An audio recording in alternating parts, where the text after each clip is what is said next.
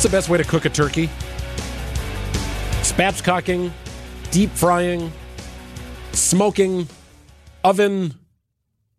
I don't know the answer to that question, but I'm going to go ahead and guess that the man joining us on the phone right now does know the answer to that question, Spalding. I've tried it all. I feel like I've settled in on smoking. That's kind of a preferred. I'm with you. As I was calling Paul Farrow's office to set up our conversation today, I was informed that the Waukesha County Executive had 4 turkeys on the smoker currently. I don't know if that's true, but we need to set the record straight. Paul Farrow joins us. Happy Thanksgiving, Paul. Hey, Greg, how you guys doing? Doing great. You bring us into the world of the Farrow family Thanksgiving and what may or may not be on the smoker. So there is nothing on the smoker right now because I am a turkey's got to be made on Thanksgiving kind of guy. So tomorrow morning, about 4:30, I will put 2 of the turkeys on the smoker. They're quietly brining in the garage, nice and chilled and ready to go. But we'll put 2 of those suckers on at around 4:30, take them off for lunch, and as they come off, the other 2 go on for dinner. So we're going over to my wife's family. 4 turkeys. We go over to my wife's for lunch, and then my whole family comes over here and invades the house, and we have a blast.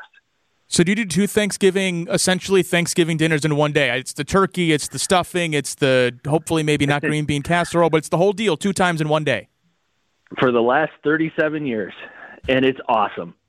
So, Paul, if I'm doing my math correct, you have roughly 60 pounds of bird going on your smoker. Yep. That is fantastic. Bravo. It is awesome. Bravo. So good. It is one of the it is. It's the highlight of my year. I just signed the budget yesterday, got that all taken care of. Now I'm focused on these.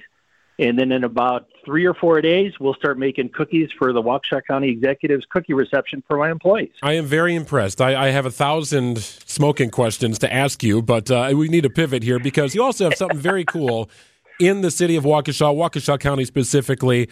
All the fun and great parks in Waukesha County that are fee-based, including Foxbrook Park and Brookfield, which we take our girls to all the time. We love it. Mm-hmm. You're opening the doors and saying, come out and enjoy the park system this weekend. I think that's awesome. Yeah, we've been doing this for a while, and it's a great opportunity. You know, everybody kind of jokes about Black Friday, get out and go shopping. We're on the other side. Hey, get out and enjoy nature. Get out and have some fun. We've got 9 parks throughout Waukesha County that are going to open and free from sunrise tomorrow till sunset on the 26th. And you can get out and see the trails, go to the dog parks, just take in nature and enjoy some fresh air. You know, especially for me after the turkeys I'm going to have, I got to get a couple of miles in to try to work it all off. Yeah, it makes you feel better on a Friday afternoon if you can get out there, get a couple miles in. Yeah. Hey, Paul, when you're talking about parks and being able to show off the amenities for being able to live somewhere, we know here in Milwaukee County, one of the things that is promoted all the time is the green space, is the lakefront, things like that. When it comes to being able to promote the amenities that you have in Waukesha County, how big of a role does having a vibrant park system play? Oh, it is huge.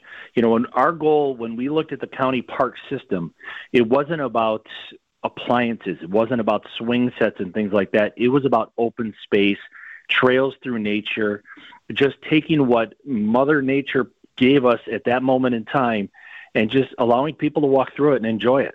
And when you think about the park systems that we have, our goal is to get you roughly, I think it's about 7.5, 8 miles within a radius. You should be able to hit one of our parks from your house.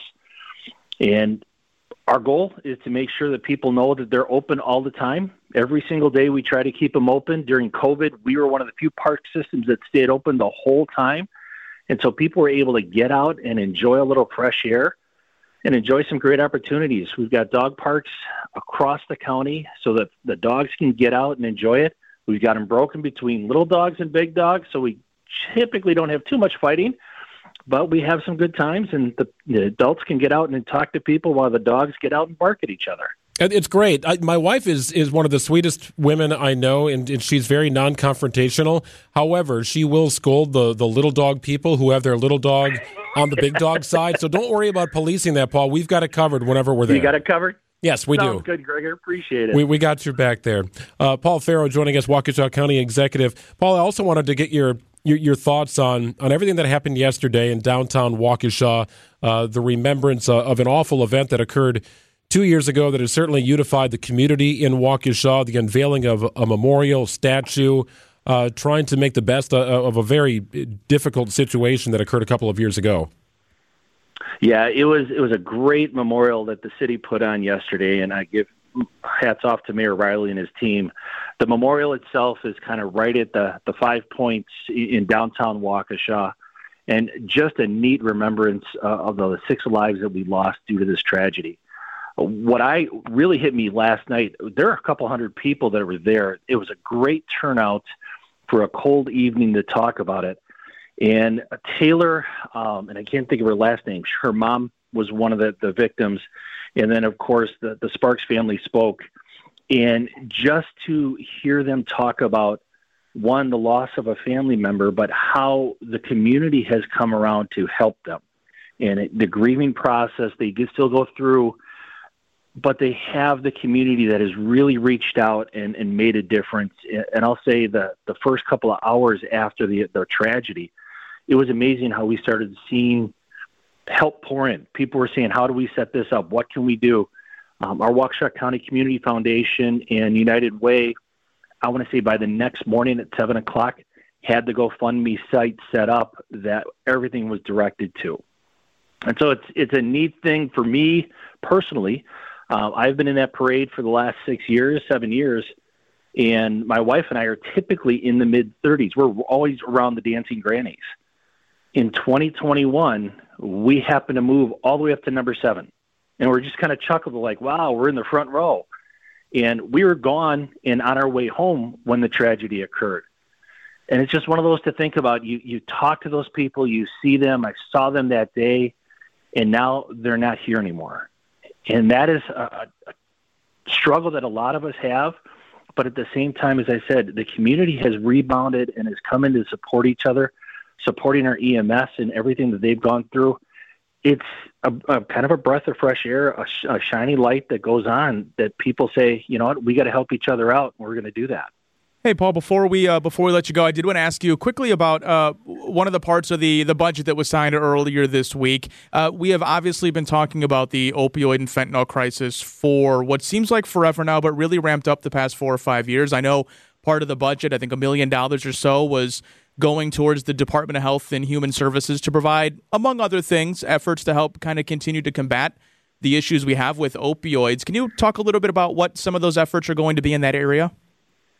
Yeah, so last year in August, we actually started or created by county executive order a community health crisis around the fentanyl and opioids. First county in Wisconsin to do it. There's a couple that have followed suit. We're still kind of waiting for the state to help us out a little bit. But what we're doing is going out and teaching people and instructing them on what fentanyl is and understanding that 2 little grains of this stuff is enough to kill somebody. And that's why the DEA has put out their whole plan of 1 pill can kill. We're seeing the tragedy a lot in our colleges, our early age, 18 to 20-year-olds. This is the first time they ever even try having anything to help them with their exams, whatever it might be. They know that their friends got Adderall. They take 1 pill and that's it. So ours is based on educating the populace on what's going on. We also are teaching people how to use Narcan, which is a drug that can bring someone back from a fentanyl opioid overdose, and then getting these kits that we have created out into the community so people know they've got resources available for them.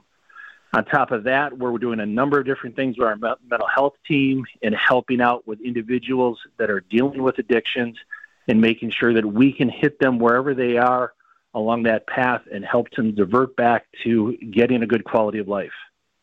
Waukesha County Executive Paul Farrow joining us. Get out and enjoy the Waukesha County parks this holiday week and weekend. And if you need any smoking tips, I'm sure you can contact his office and he'll help you out. Paul, amazing stuff. Thank you so much for everything you do. And thanks for joining us today. Enjoy your Thanksgiving with the family.